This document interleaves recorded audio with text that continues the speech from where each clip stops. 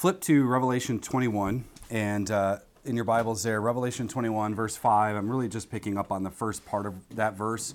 So part A, Revelation 21, verse 5a, calling this all things new. Let's pray, and then I'll read the text, and we will examine it. Our Father in heaven, you have proven yourself over and over again to be faithful to us, to an unfaithful people. At times we have doubted your word and the significance of your kingdom for history, and we are sorry. So forgive us, we ask. Help us, Spirit, to see the excellencies of the glory of Christ for the redemptive purposes of the cosmos. And we pray this in Christ's name. Amen. Amen. Revelation 21, verse 5 says, "And he who sits on the throne said, Behold, I am making all things new." Behold, I am making all things new. Now, there are innumerable questions that we can ask when it comes to something like eschatology, and this is because there are innumerable questions we could ask about the Bible in general. Why did God create the universe, for example? Where was God before everything was made? Those types of questions. Why didn't Jesus come the moment that Adam had sinned in the garden? What about the Christmas story? Why was it significant and important and central to the Christian faith that Mary was a virgin? So questions abound because, to a large degree, I think we struggle to take the revelation of God and then grasp it with our inept, sin-tainted faculties. We need the revelation of God for knowledge and for understanding, but that's hard to grasp when you have sin, whether that's people dead in sin and or Christians who are dead to sin and alive in Christ who still have a mind that's not fully sanctified, that sort of thing. This is all, of course, because sin does more than affect our physical world. It also affects the metaphysical world as well. We cannot and must not, therefore, go the existentialist route. We adopt this post-Enlightenment rationalism, which pits the elevated mind against God. René Descartes, this I think, therefore I am, cogito ergo sum. I think, therefore, because of my mind being elevated, that I don't need God, and thus we can rid ourselves of God. So we shouldn't go that route. And we also cannot and must not go the deistic route and posit a God who is rather unconcerned with our minds as it is.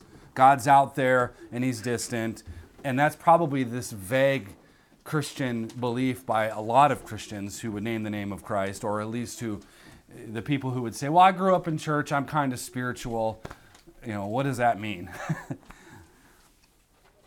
And it's also true that we know from Scripture that the biblical God is not the author of confusion, 1 Corinthians 14:33. God is not interested in revealing himself in an unintelligible fashion. God is the creator, and God is the grand speaker. He and only he has the microphone on the stage of the universe. So in light of that, there is, out of all the innumerable questions, there's an important question that I want to ask this morning, and it has everything to do with what we've been discussing in this series. Why does it matter that the second person of the Trinity took on flesh? Why does that matter? Islam says that's impossible. Other religions have expressions, well, Jesus was Satan's brother, or there's these different views of God and especially Jesus. Why does it matter that he took on flesh? Why is it significant, indeed absolutely crucial to the Christian faith, that Jesus entered into space and time, shaking up the cosmos and making the revelation of God and the presence of God more, shall we say, palpable? The answer, I suggest, is this. Why is it significant that Jesus took on flesh? Because God he's faithful to his creation. He's faithful to his creation. He is committed to that which he intends to orchestrate for history. The Creator is faithful and loyal to that which he has created and ordained. See, God in the flesh came as a covenantally loyal God to bring about a new creation. But what exactly does that mean? The last couple of chapters in the book of Revelation build on Old Testament themes from places like Daniel, Jeremiah, and Ezekiel. In fact, Revelation is such a subject of speculation. If only we knew our Old Testament, we could actually pick up on a lot of it. However, that said, there's one key passage that John the Revelator pulls from, and it's the last 2 chapters of the book of Isaiah. When John catches a glimpse of what's taking place in heaven, that's the vision of Revelation. There's much occurring, by the way, in the vision. He's getting a glimpse of the new covenant, what we call the new heavens and new earth, and how it intends on transforming the world. That's the vision he sees. What's taking place in heaven is therefore preparation for what's about to happen on earth. For John, he was exiled on the island of Patmos before AD 70. Nero had put him there. He sees this vision of things that are about to soon take place. And much of Revelation is a vision of what happens when Titus came in and destroyed Jerusalem in AD 70.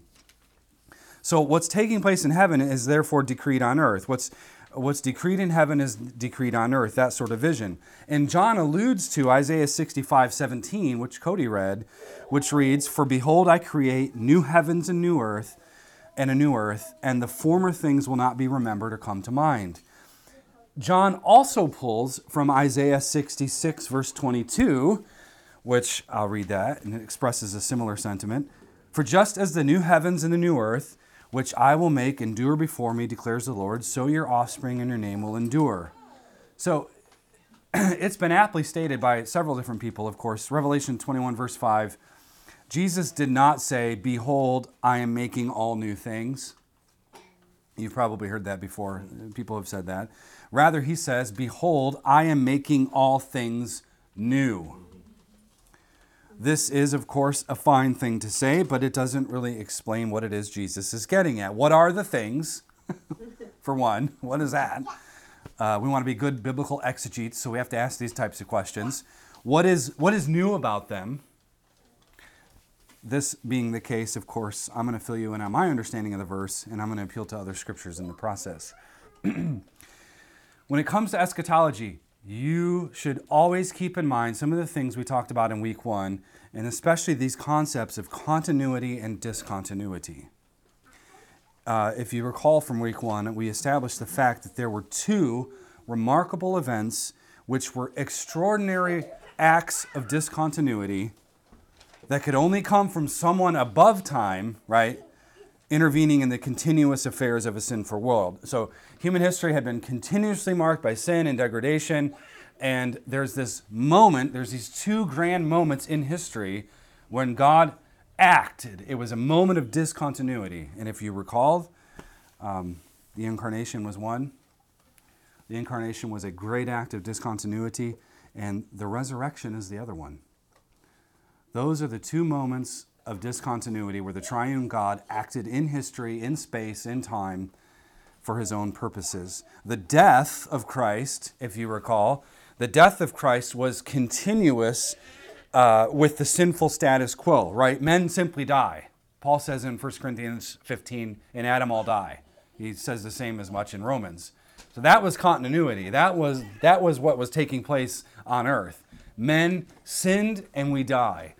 But something else happened, the resurrection. The resurrection, however, that's another discontinuity, the one that fulfills what the first discontinuity of the incarnation had set out to do. So what men have done in history to disintegrate themselves, Christ has come to capture these people and reintegrate them back into the covenant. I'll just say it this way. We're not supposed to be in a position of death. We're supposed to be in a position of eternal life. That's what Adam and Eve were supposed to. Presumably, they were to have at some point become so self-aware of what was taking place in the garden that they probably then would have partaken from the tree of life and lived eternal life. Something's stuck. I got it. Sorry for the distraction. So Adam and Eve were supposed to live resurrection life, but they sinned. Now, if you remember from last week, the resurrection was the future breaking into the present in order to alter the course of human history. Okay? Moving it from death to life, from wrath to grace, from darkness to light. That was what we talked about last week. Because of the nature of this powerful resurrection, we are thus able to see what it is the New Testament is trying to teach us with regard to the new creation. So when you hear the word new creation and you see things like in Revelation or Isaiah, you need to tie it to resurrection. They belong together.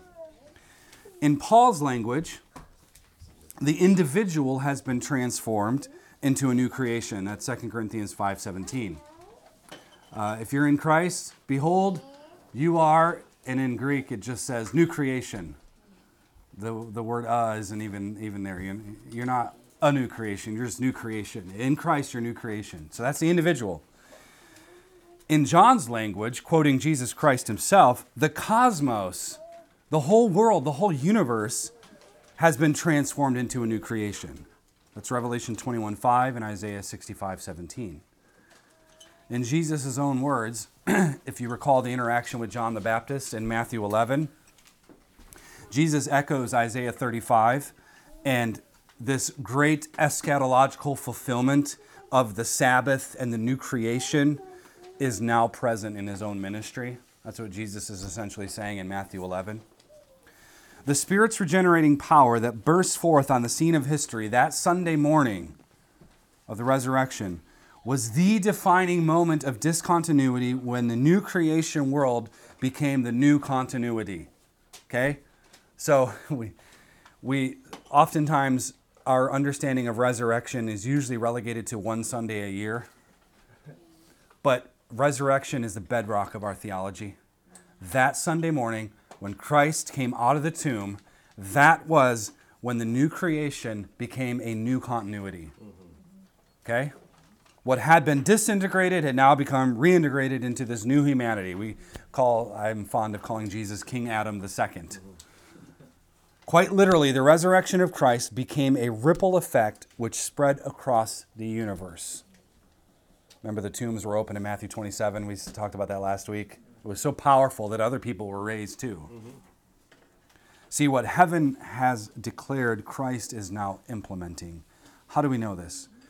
Well, think of it this way. When Christ was raised, the disciples were able to recognize him, but only after Jesus had disclosed himself to them. Recall to mind the disciples on the road to Emmaus. They did not recognize him. Remember, they afterwards are like, wasn't our hearts burning within us? They didn't recognize the risen Christ. That's Luke 24. Yet Thomas was in John 20, he was able to recognize Jesus and feel the hole the Roman nails had left behind in his hands. So, what we should conclude about this whole mystery of resurrection, is that there is both continuity and discontinuity. Jesus still had visible wounds. Had you been there in that room with Thomas, you could have put your hand and you would have felt the holes in his hand. There's continuity with what happened. Clearly, that's the guy who died. We saw him die. We buried him. Now he's alive and I can feel it. I can feel his hand. There's holes. So there's continuity. Interestingly enough, however, he also had a glorified body. Somehow, Jesus, after his resurrection, was able to not only be the same person, which we're going to talk about in a minute, but it was obvious that he was. He was glorified. It wasn't the same guy who, it was the same guy who was dead, but he was different. There was something happened there. And every time somebody met Christ, they were met with astonishment. That's the resurrection power. See, the new had transformed the old, or perhaps, more aptly stated, the eschatologically new creates a new continuity, a new reality, if you will. It never annihilates or eradicates the old.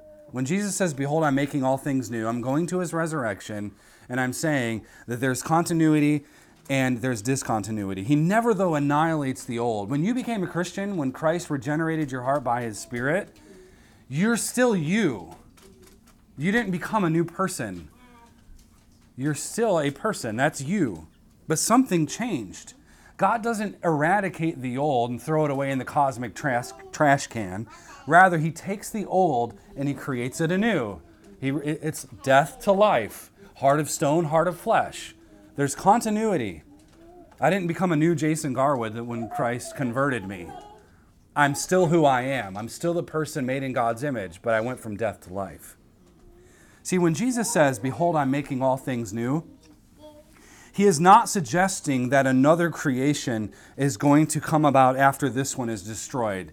By the way, that is why 2 Peter 3 is most emphatically not talking about a literal fire blowing up the planet. That was quite the view. 2 Peter 3 is not talking about Christ coming and blowing the planet up and creating something different. How do we know this? How do we know this? Mark this down, especially if you're a note taker. 1 Corinthians 15:53. This is a verse you need to know. 1 Corinthians 15:53 reads, with my emphasis, for this perishable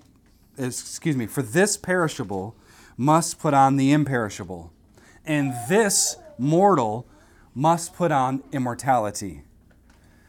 The resurrected Christ was the crucified Christ, and not another person who came to replace the old.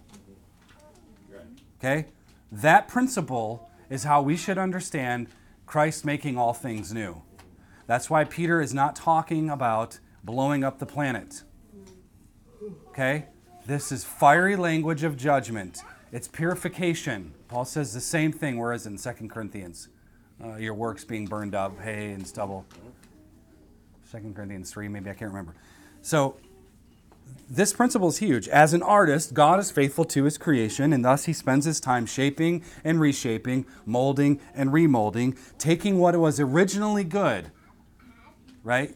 God created the earth good. He called it good, and man's very good. He's taking that which is good, which has sadly been marked by sin and injustice, and he makes it creatio nova in Latin, a new creation, or a renewed creation. As time progressed, the old order was marked by aging and entropic synthesis, which is a deterioration. It's just constant falling apart. Life moves towards death. That's kind of the reality. Young moves towards old. Look at our current health market. Everybody's trying to find the magic pill that'll make you young again. You're not supposed to get young again. You're supposed to age, but we speed that aging process up through various environmental things, you name it. But the way out of that, the way out of the entropic deterioration of the earth, the way out of death, the way out of all of that is the risen Christ making all things new. To ensure that I'm being understood, let me say this another way. The resurrection of Jesus of Nazareth stands in the middle of human history as the fulcrum on which the world pivots. This great eschatological moment was the future breaking into the present in order to reshape the future for glory. Okay? The new creation, what we call the kingdom of heaven, was not and is not an altogether completely different thing. Rather, it's the remaking of the old into the new. This mortal takes on immortality, Paul says. Right? This perishable takes on the imperishable. When humanity sows, it reaps. When humanity sows sin, it reaps death. When God sows righteousness and resurrection, he reaps life. So when the new creation entered into history through the death and resurrection of Christ, the world was then set on a different path, of one of righteousness and justice and peace. Everything changed that Easter morning. Everything. It was supposed to change. The discontinuity of resurrection brought forth this new reality, this new continuity, this condition, as I said last week, the kingdom of heaven on the earth. I don't know why we don't believe Jesus when he says, hey, repent for the kingdom of God is at hand. Not repent for the kingdom of God's going to come in a long, long, long distant future, but I got to die first and then raise. And then there's this awkward church age where things go a little haywire, but then the kingdom will come. Jesus demands that the kingdom is a part of his actual preaching. See, as we consider the theology that I just outlined, it's important to note that the process of all things being made new involves human vocation and activity.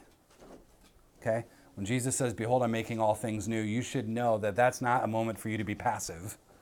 You're not a passive recipient of this. You are an active producer of it. You are involved in this. It requires human vocation and activity. Adam and Eve, they were created to be vice regents. They were to be rulers. And while obviously sin hampered this divine calling, Jesus, the second Adam, has brought us into himself, and thus he has brought us into this calling. Like this idea that Christianity is when you come to Christ and then you put your life in neutral and you don't do anything is insane. You literally want the benefits of salvation without the demands of it. It's awful. See, the vocation that I'm speaking of is tied to the imago Dei, the image of God. As image bearers, we know that our vocation is to reflect the glory of God, which is another way of saying we must obey God, and we need to also see to it that all other areas of life know its obligation to do the same. I don't understand, well, I do understand, because we talked about it in the first week of pietism and pessimism, but figuratively speaking, I don't understand how you can read your Bible and not be propelled to action and work in all these different areas of life. And I've said it before, and I'll say it a million times, but the reason we have abortion on demand, the reason we have statist tyranny coming through, whether it's medical freedom, gun rights, intrusion on the family, you name it, all of that is because the church has decidedly stopped acting. So then the question is, what is the role of humans? Well, the Christian answer differs from the humanist answer. For the humanists, the role of humanity is the ever-increasing process of self-actualization. We need to learn to be who we are, right? And express ourselves despite which may or may not be in vogue. Mantras, you've heard it. You do you. You do you. I'm going to do me, you do you.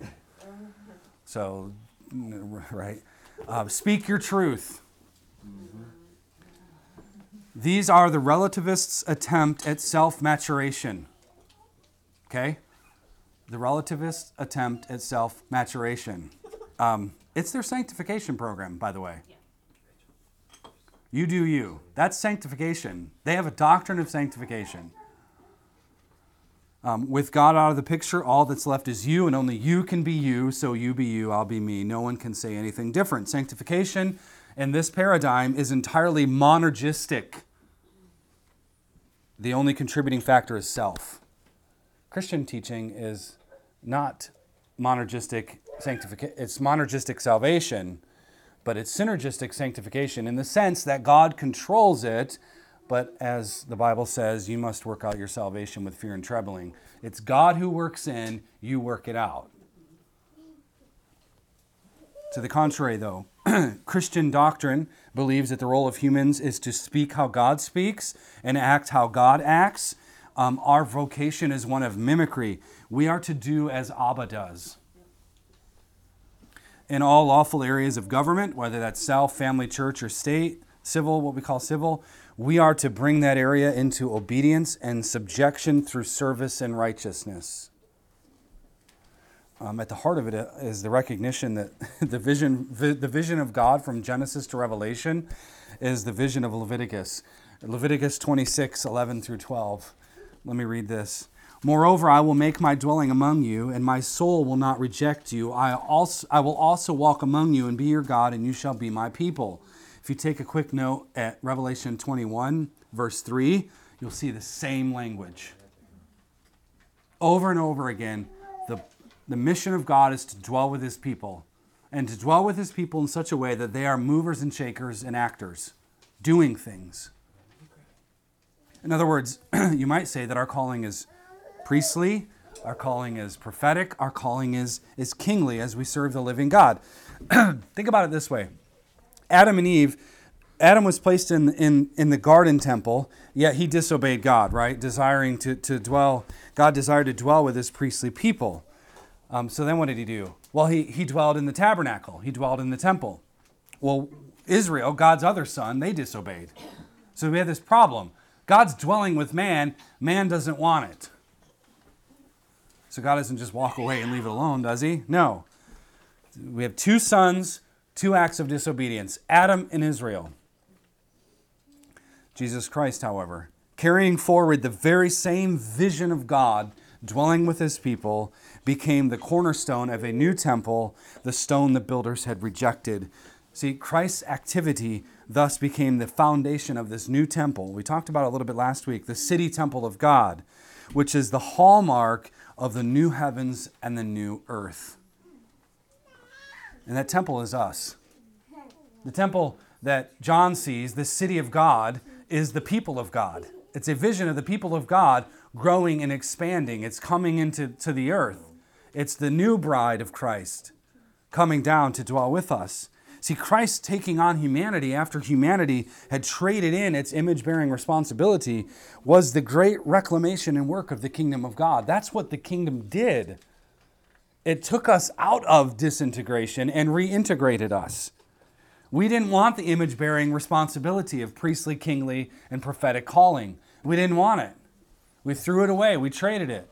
But what does the kingdom of Christ do? It brings us back to it. That's our theology of action.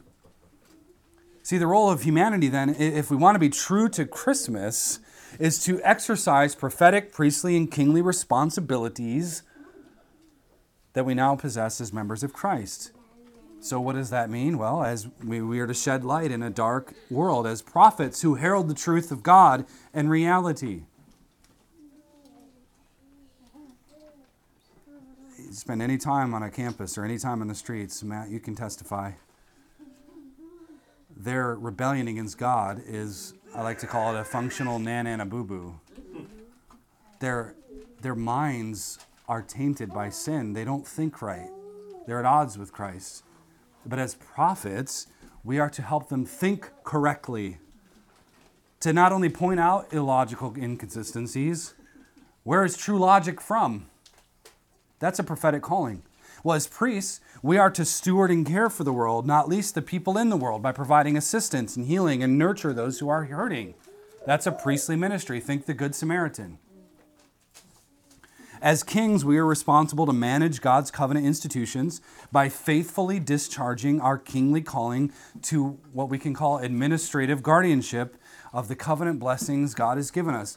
Let me tell you, the church is in the condition it is right now, not only because it's forsaken the prophetic and priestly calling, but the big one is the kingly calling, administrative guardianship over the world. We have let it go to hell in a handbasket. We're supposed to guard it. And that means we have answers for the realm of money and healthcare and education. We have solutions to the problems that perplex society in places like politics and criminology.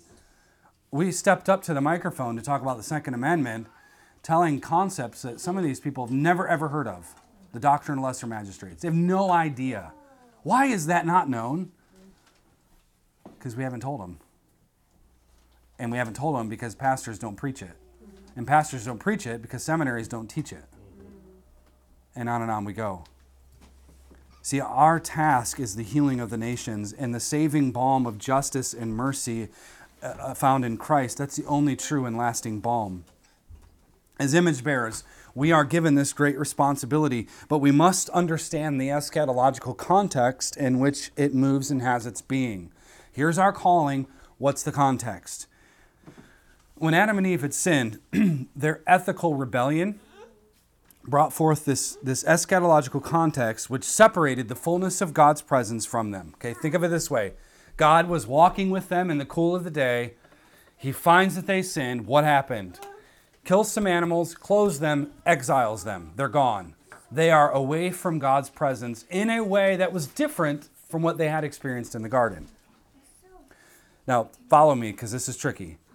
Quite literally, God in that moment had conceded space for Adam and Eve to live, the creation thus being subjected to fertility.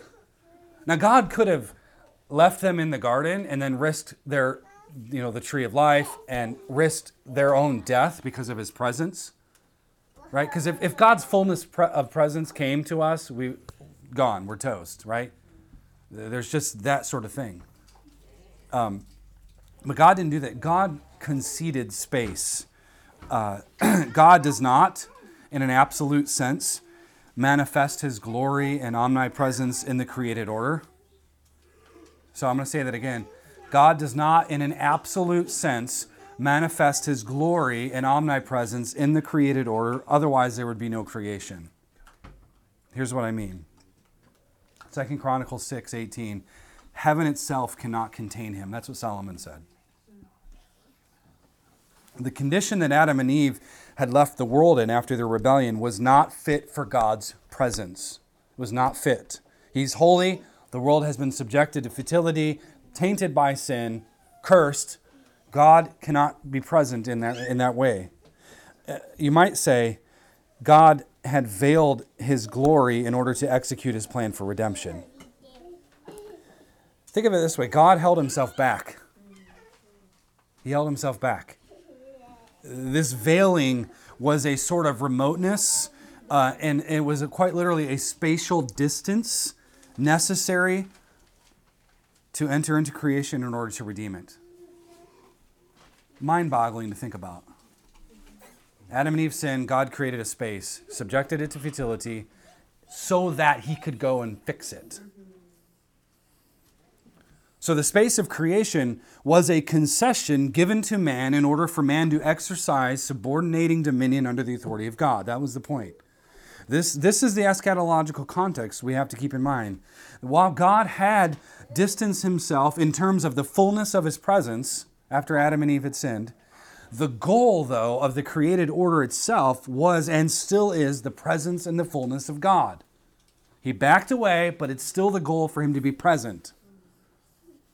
The temple language, all the way from Genesis to Revelation, it's picked up in Leviticus 26, it's repeated in Revelation 21, is the way that God has chosen to speak about his dwelling with man.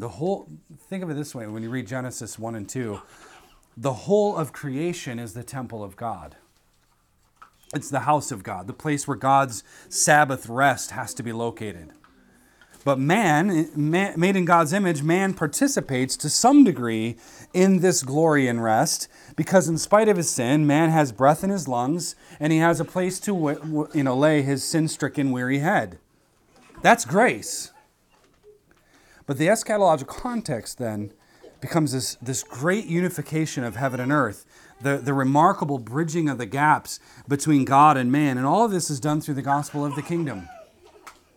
I don't know if I was going to draw this, but I don't have it with me. Think of these concentric circles, like heaven and earth together. Sin happened, they were fractured. What is Christ doing? Putting them back. If we can only use two-dimensional and 3D analogies. That's the idea. When God broke in that starry night, when Christ was born, that was the moment when creation began to lose its space outside of God and becomes, by God's grace, a place where God comes to dwell. There is this mutual indwelling. The world is in God's presence is in the world, where humanity is made new, the creation is made anew. That's what Christmas is all about. See, atheism posits a formula where God is rolled up into man's collective reason. Right? Man becomes God. Pantheism, which, by the way, pantheism is a huge problem today. And it's really married to statism. But you have some atheists, you have some statists, or you have statists who are atheists and statists who are pantheists. It's a problem on both sides. But pantheism and paganism posits a formula where nature is rolled up into God. Greta, you've heard Greta. How dare you? How dare you defy the God pantheism? Stop with the carbon emissions. We need to save God. That's the language. That's the mantra. To the contrary, Christian teaching says that there is this mutual indwelling where the created order remains distinguishable from God. Okay? So God is in the world, and the two are still discernible. They're covenantally discernible. We will always know for eternity that which is God and that which is not God. No one in eternity is going to roll up and say, I'm God. No. You're not. He is. Not you. That's eternity. So the point of this eschatological context, as I see it, has everything to do with what it is we are laboring for. We have this great task of healing the nations. That's our job. We're trying to heal America.